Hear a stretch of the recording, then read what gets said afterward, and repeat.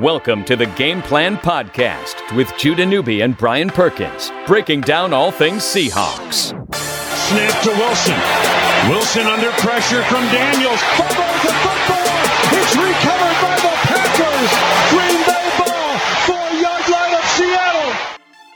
So it reminds you how you have to do right. You have to do make the plays and not give away things as we gave them the football on the 5-yard line. And in a really tight game against a really good team, that's how it goes, and that's how they get their chance to win. They played a real good, solid football game and took advantage of their ops and did a good job with that. And we know they're a really good club, and we know we can play a lot better.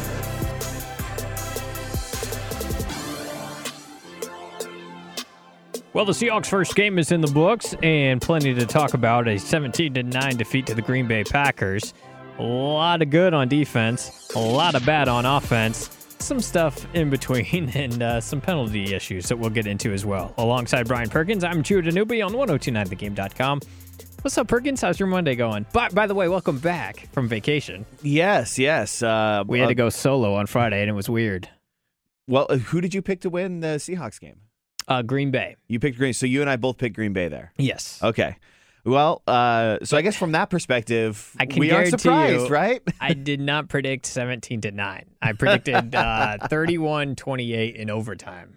Oh, okay. What about you? What kind of game flow were you thinking? I was thinking maybe not that high scoring, but I was thinking both teams in the 20s, somewhere in there. Once the first quarter ended, though, I knew this was a different type of game because it did not take long to know and to realize that the Seahawks offensive line just couldn't block anybody. Run game, pass game, it wasn't going to happen. I mean, the first play of the game, Reese Odiombo just totally whiffed on a block. And, boy, Green Bay doesn't have a great defensive line, but they look like world beaters. And, my default last year was to come to the O-line's defense, or not to their defense, but more to, point to the ways in which they did well. For instance, when I think about last year, I think about the Detroit wildcard game, and they moved people around in the wildcard game, and that was awesome. It's never consistent. And they might have a good game down the road in 2017 here or there, but this version of the O-line that we just saw in week 1, I mean, that's like a 9-7 football team offensive line at best. I mean, if you don't have the defense that Seattle does and the quarterback that Seattle does, you might go 6-10 with that offensive line. That's how bad it is. It was embarrassing. It was. It was straight up embarrassing. I mean, at what point, and look, it's week 1. There's a lot of football left to be played. You and I both had them losing. I mean, I don't know if it's, game 1 is not the end of the world by any stretch, and I fully expect the Seahawks to win the next 4 or 5 games straight. That being said, at what point is there any accountability on the offensive line from the coaching staff? Against the coaching staff. And by coaching staff, I mean Tom Cable. Whether it's talent evaluation, because this team has spent money and resources the last couple seasons getting offensive line. It's something that you and I have been talking about for multiple years on this podcast, and they have. They've spent first-round picks. They spent second-round picks. They spent third-round picks. They spent $8 million to get Luke Joeckel. They have spent resources and time, and the offensive line is a GD disaster. It's ridiculous. Yeah, it's a sieve, man. How many times do you see Seattle approaching the line of scrimmage, and what's your first thought? At least for me yesterday, it was like, which Green Bay defensive lineman is going to make a play this time? Because, I mean, take your pick of guys that were just breaking through the line. And it's one thing to not pass protect, because I understand that. There's a lot of good rushers in this league, and it's tough for any NFL offensive lineman to be a consistent pass protector. But they couldn't run the football at all. There were no holes to be had either. So if you can't run, if you were able to run the football, Perkins, you could set up the play action, which is a little bit easier to pass protect on. And that's the Seahawks' bread and butter. If you can't run, you don't have the play action. And you also have second and long and third and long. So it's conventional dropbacks. And now you're really screwed. It just all goes together if you cannot run block. And the pass protection was even worse. I guess it's hard for me to predict how sustainable Seattle's offense is going to be in 2017, or is it always going to be feast or famine? What I saw was, well, first of all, and I agree with you 100%, by the way, You even look back at the fumble play that completely flipped the game on its head. Jokel got embarrassed. I mean, completely embarrassed on that play. It was a joke. And Mike Daniels did the same move. Seahawks be damned right now. They're playing this exact highlight on ESPN right now. Mike Daniels did consecutive, just easy fundamental swim moves, one on Glowinski and one on Jokel to get the sack and then force the fumble. It's embarrassing, man. It truly is. And the problem is when your offensive line is this bad, and you're right about running the football, the team completely abandoned the run by the end of the first quarter, which made things really difficult on 3rd and short, because what you saw was, 3rd and 2, 3rd and 1, obvious passing situations, obvious passing formations from Seattle, which makes things way easier on the defense. When it's 3rd and short, the defense should be guessing what you're going to do. They knew what Seattle was going to be doing, which allowed the defense to pin their ears back, especially that defensive line, and create havoc. That was a huge problem. And then here's the other issue with an offensive line being as bad as it is. Your opportunities are so few and far between that when other players don't make plays, it amplifies that and magnifies it times 10. Let's look at the 2 Jimmy Graham drops. In any other game, where you can actually move the damn football, are we even discussing that? Are we even remembering it? You might go, oh man, that drop was brutal, but hey, they still scored 24 points. Or Russell Wilson missing Tyler Lockett down the field early in the game, overthrowing him wide open. That would have been 6 points. Once again, that's a play that happens all the time. Good quarterbacks overthrow players. Aaron Rodgers did it throughout the game. And you go, okay, well, that was a misplay, but they were still able to do X, Y, and Z. When you have such little room for error, that means that everyone else has to play damn near perfect football, or you have no chance to win. That's the way it looked to me. Is when you have, so few opportunities, if any mistakes are made, you're not scoring. Especially on defense, too. I mean, think of the defensive players that go out there against the best quarterback in the league, in my opinion, playing at Lambeau Field.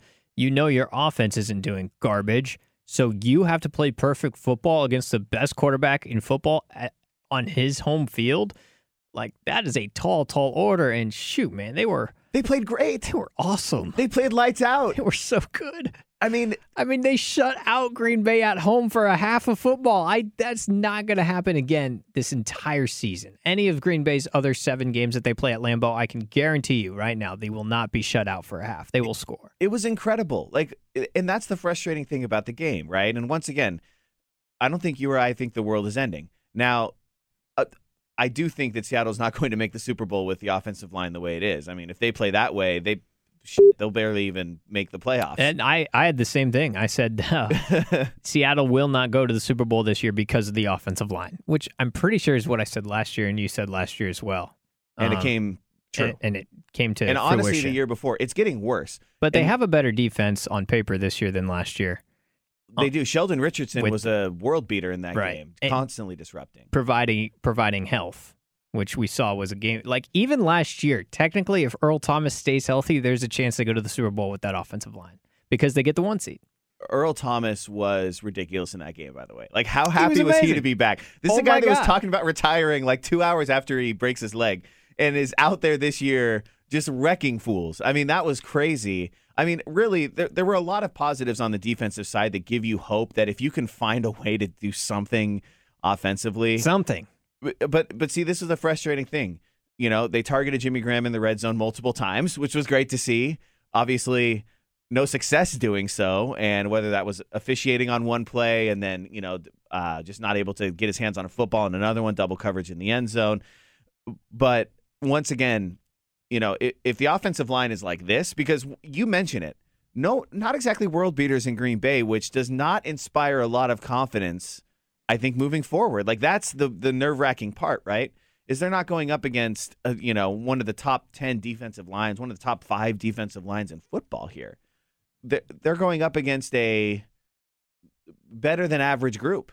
And they, and Green Bay looked like an all-world defense. So that's a good point. And if I'm going to really push myself to find silver linings here, that's what I'm going to try to do here, okay? Yeah. It's game 1 for technically a new group because Odiombo's starting at left tackle and Jokel is here playing his first game. So, right, game 1 for right, but that's what you had. Game 1 for a new group. So regardless of who you play and where you play, there are probably going to be some bumps in the road. That's fact number one. Fact two, Green Bay personnel-wise defensive line, that might be slightly above average. I do think Mike Daniels is underrated, but he's not a Pro Bowler, and he looked like a Hall of Famer. Yeah. On the road, it's tough. I mean, I know Lambeau's not known for being like, it's going to get crazy loud on you, but surface is different. Everything's different, so it makes you slightly uncomfortable. It's just another added layer, I think. And then 4 is, and it's partly on the offensive line, but Seattle became really predictable, as you mentioned. They were in throwing formations on 3rd and short. There was no guesswork that needed to be done by the defense. And that makes you, as you mentioned, makes them aggressive, and it makes them, it gets your defense so downhill that puts you even more on your heels as an offensive line. In order for Seattle's offensive line to not even be good, but be average, they've got to be unpredictable. I think they got to be playing at home. And they got to be able to run the football. Because if they do those things, then you're setting up play action, or you're at least setting up plays where the defense has to think before just rushing right at the quarterback, and it gives you another half second on your side to pass protect. They didn't have any of those 3 things yesterday in Green Bay, and I don't know. Maybe my question would be, are we going to look back on this effort by the offense at the end of the year and say, this was the worst performance of the offense this season? Because we had a couple of those, remember, in Carolina, that ended up being a Super Bowl title and going to another Super Bowl where the offense couldn't put together anything. And still, ultimately, they found a way to win those games in Carolina, 16-12 and 17-9, I actually think. But are we going to look back at this game at the end of the season and say, this is indicative of where the offense really is, or is this an outlier that will ultimately be remedied? Because I do think there will be better offensive line games than that. I can't remember if I had the Seahawks winning 12 or 13 games when it was all said and done, but my opinion has not changed from that at all. Yesterday did not. No. I believe you said 12, and I believe I said 12. But 12. Okay. I also said 2 seed because Green Bay would go 12-4 and have home field. Was that similar to your I think so, thinking? yeah, because you and I both had them losing in Green Bay week 1. And we did. That is a tall task. The problem is the way that they lost. It looked like the offensive line had zero redeeming value. And that's the problem is when you watch a game like that, you go, man, it doesn't matter how good. Like, the defense was so good. So good. That might be the best defensive effort I've seen from that team. Maybe the Arizona Sunday night game where they tied 6-6, Sunday Night Football. Yeah, last year. That was probably, and those were both efforts on the road. They were amazing. They were yesterday. incredible. They were all over the place. You had guys, making plays. The Packers couldn't do diddly running the football until later in that game. But, at what point? The defense had to get tired at some point, right? The offense was 3 and out, 3 and out, 3 and out. I was actually unpacking from vacation, kind of during commercial breaks and things like that, and I was my wife was helping me, and we're walking out to the car during one of the breaks. I'm like, by the time we get back, Seattle will be a 3 and out. Well, we got back inside, and they were already on 3rd and 9, and yes, they went 3 and out. And once again, see, the real problem is when you do have opportunities, you have to be perfect. You have to capitalize every single time, and that's just that's asking a lot of even guys like Russell Wilson, in games like that. So obviously, the offense was really frustrating. Special teams was definitely a silver lining. Lockett takes the opening kick, to the 35-yard line, 40-yard line to start the game. Not that they did anything with it. John Ryan was constantly pinning Green Bay inside the 10-yard line, which obviously helps your defense as well. So, there were a lot of positives. Blair Walsh looked good, going 3 for 3 field goals. Yeah, he did. In a place that he's familiar with, obviously, playing there once a year when he was in Minnesota. So, there were definitely, in my opinion, more positives than negatives. And I feel very confident that they're going to beat the 49ers this week. Yeah. But, we saw what San Francisco looked like yesterday. And I think it opened at 13 points. Seattle's a 13-point favorite, which is crazy when you think they scored 9 points week 1, that they are a higher favorite than points they scored against the Packers. But I think that you have to feel pretty good if you're a Seahawks fan right now about their chances, in their home opener. So what do you think could be the expectations for this offensive line moving forward? Is it not getting Russell Wilson hurt? At this point, I don't know what you can do because you're in the season unless you make another trade. Right. I don't see what you can do either. So I mean, This I is guess what you have. You're just hoping that It's too bad Fant got hurt.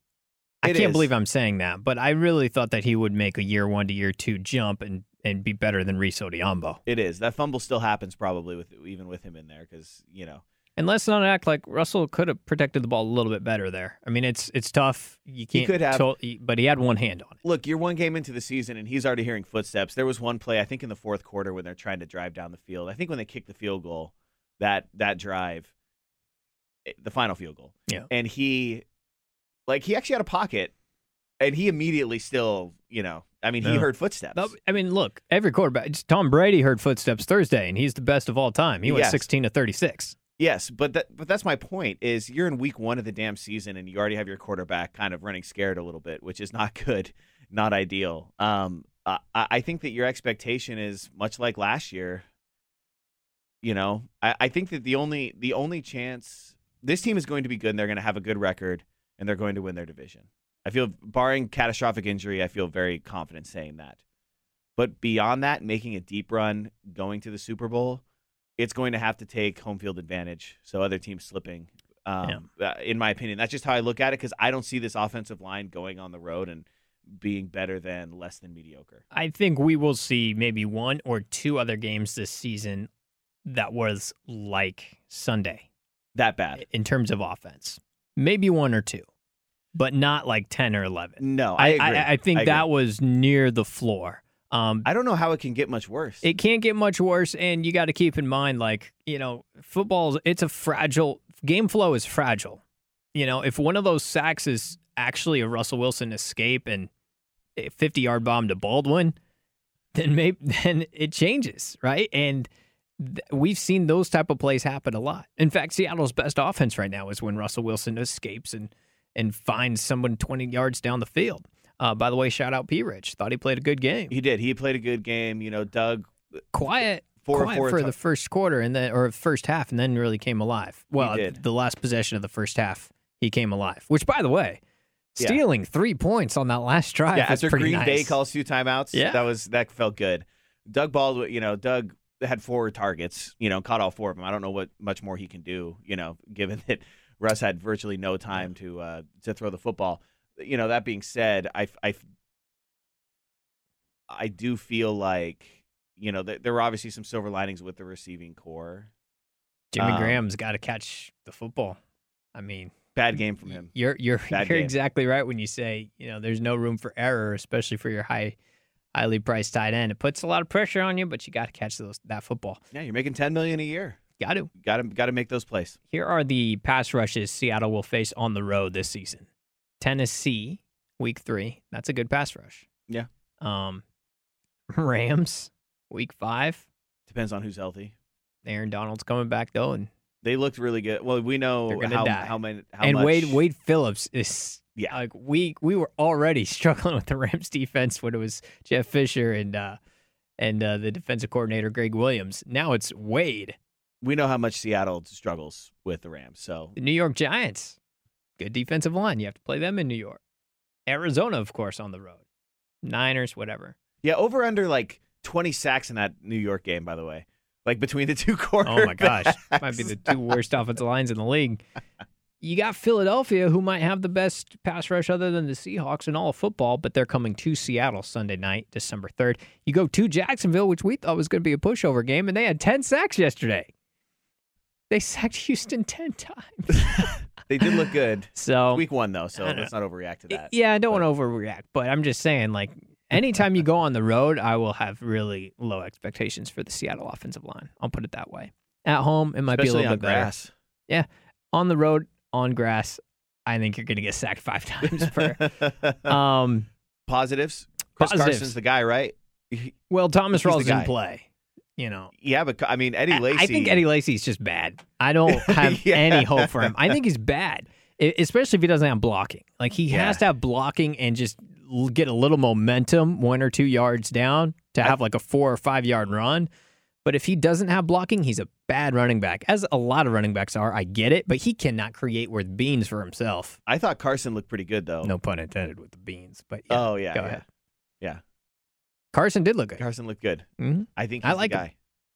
He's pretty big, too. I didn't He realize is. how big he is. He is. Pick him up in your fantasy leagues if you can. He made lemonade out of lemons multiple times. Not that he had a lot of opportunity. It's hard to run the football when it's 2nd and 15 every time. Yeah, it's Penalties too, by the not way. easy. Good God. Okay, so But before we even get to the controversial penalties, false starts, there was a holding in that game. I mean, there were, I think, 2 false starts. Once again, your offensive line is already bad. One of the false starts, I think, was on either Graham or I think it was Luke Wilson, actually. it was Luke, yeah. Once again, those are just the little things, right? That non-offensive line players do, the little mistakes that add up when there's no room for error. So another frustrating part. All right, last few minutes here. The Jeremy Lane, Devontae Adams play. Pretty simple. I thought it was a way overreaction by the ref to an unnecessary movement by Jeremy Lane. Also, the block in the back by Cliff Averill. I would say it's the same thing. Overreaction by the ref, unnecessary play by Cliff Averill. So who's the blame on? Yeah, I got to tell you, when I saw when I saw Aaron Rodgers running and I saw Cliff Averill push him, I thought they were going to throw a flag. Like before the flag was thrown, I was like, "That's a flag," because the ref looked back. Like it was just one of those situations. Like you're in a speed, you're like you see the cop, you're going 10 over, and you see the cop, and you're like, "Crap." I do unfortunately caught. know that feeling. Yes. It's also similar to like riding the intersection and being like, oh, damn, that's a yellow light. Oh, it's red. Oh, what's up, camera? Oh. Yeah. I feel so similar. I have to say, and then Cliff Averill after the game said they use Michael Jordan rules on Aaron Rodgers. Okay, well, if you know that, and you've played against Aaron Rodgers, by the way, quite a bit in your career, having played in Detroit, don't do that. It was unnecessary. And if you know that they will call flags on little stuff, on ticky-tacky things against him, why are you even making that decision?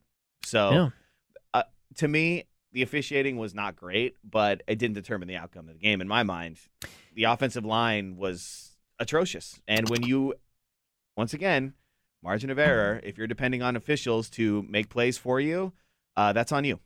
Yeah, I mean, I will always side on the fact that you can always play better to win a football game, and there's no doubt that was the case here.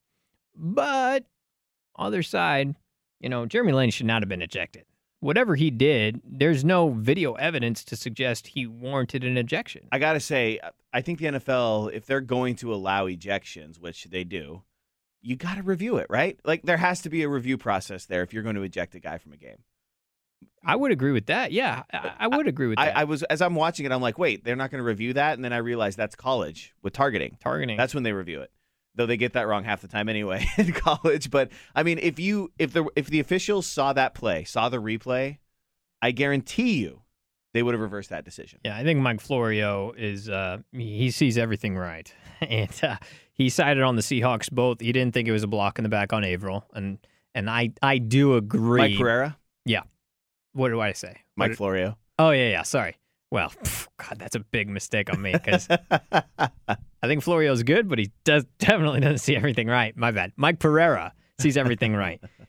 He said Cliff Averill, that was not a block in the back. I agree, though. I completely understand what you're saying. Jeremy Lane did not warrant an ejection, let alone a penalty. I agreed with both of those counts. Jimmy Graham in the end zone was a PI. That's first and goal from the 1. I did think I agreed on all of those. And if you say the refs would make the right call in each of those scenarios, which I understand you should probably expect a wrong call here or there, but if they make the right call in each of those scenarios, I think Seattle at least, that's 2 touchdowns. Yeah. Let's be real. Seattle still had the ball in the 50 after the interception, so you got to at least get 3 points there. Yeah. Got to move the ball 20 damn yards. Totally, but it would have been a defensive touchdown and a first and goal from the 1, which I should, but I assumed they'd probably throw it. And that's not even a crack on the Super Bowl. That was more of a crack on the fact the offensive line can't block worth beans. Real quick on the Jimmy Graham play, clearly it was PI. I thought, though, when I saw the play, I was like, I didn't really yell at the TV because I thought initially the ball was uncatchable. When I saw the play, I was like, oh, they ruled it was uncatchable because the ball was pretty high. But, Jimmy Graham's so tall, you feel like he can at least try to make a play on that football if they're not literally dragging him to the ground. The official later said that the ball was uncatchable, which is why he didn't throw the flag. in hindsight, I think that he was wrong. But when I saw the play too, I was like, oh, that ball wasn't catchable.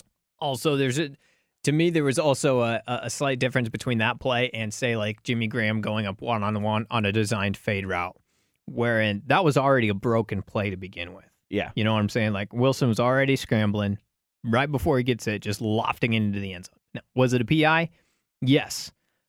But you're probably not going to get the benefit of a 50-50 call or a 60-40 call. You're probably not going to get the benefit of the doubt when it's already a broken play and the defense has already earned advantage on the play. Do you know what I mean? Yeah, like if that's a design fade route and they're grabbing the back of his jersey and he's trying to, that's different. I agree. Ref's going to throw a flag there, but if he already sees that you're panicking because you've lost the front end of the play and then you're going to get bailed out, even if it is a PI call, I think human nature there is he's probably not going to throw the flag. I will say the worst part of NFL at this point, in my opinion, is pass interference. Teams constantly rely on officials to bail them out, in plays like that, or they'll, it's like 3rd and long, and they'll just toss some ball into double coverage, hoping there's pass interference. Player Devontae Adams, I think, asked for PI like 10 times in that game, but when there were incompletions. It's got to the point where every time there's an incompletion, I'm looking at the periphery, looking for yellow. Well, and the players complain. Yeah. The crowds boo every time there's an incompletion, pretty much. Unless crowds it's are idiots, straight by up. the way. They are. I'm including yeah, yourself in that. Every home crowd is an idiot. Yes, that is very true. But it's kind of ruining the game a little bit how much we see these players just begging for, like, even early in the game, there was a PI call on Seattle that I thought was a bad call. Mm-hmm. Shaquille Griffin, by the way. Good 2 game. thumbs up. Played really well. I like him. Jeremy who? And the problem with Jeremy Lane is he's kind of on a short leash, right? Like, fans are already a bit fed up with him. He got burned early in that game and then ejected, and you're like, damn, dude. Yep. All right, so probably win against San Francisco, and then you go on the road to Marcus Mariota in Tennessee, which, should be a good game, but anytime you go on the road with this offense, you got to prove it to me before I have faith in you. Well, and I think that I think we're all keeping a close eye on the game this week, even though there's a lot of confidence. I think Seattle will win just because San Francisco is not a good team at all. Yeah. But if the offensive line doesn't show much improvement, I don't know how you feel confident keep in mind, on the road. This is the game at home when Russell got hurt last year. Eli Harold. Yep. Dragging him down from behind. And that totally changed the game, and it changed the season. When the game was out of hand. Yeah. So what are you going to do? All right, we got to wrap it up there. Boy, Seahawks defense was awesome. Just got to say that, even though there was a lot of negativity on the pod today. Holy crap. A+ effort. That defense is on fire. You have to feel great. Let's break down the defense a little bit more Friday. All right? Yeah. We'll lead off with the defense and how freaking amazing they are and their future for the 2017 season on our Friday pod when we preview San Francisco and get a look at the Week 2 NFL schedule. Brian Perkins, I'm Judah Newby. Perkins, welcome back. Good to have you. Yeah. We'll see you Friday, everybody, on 102.9 The Game.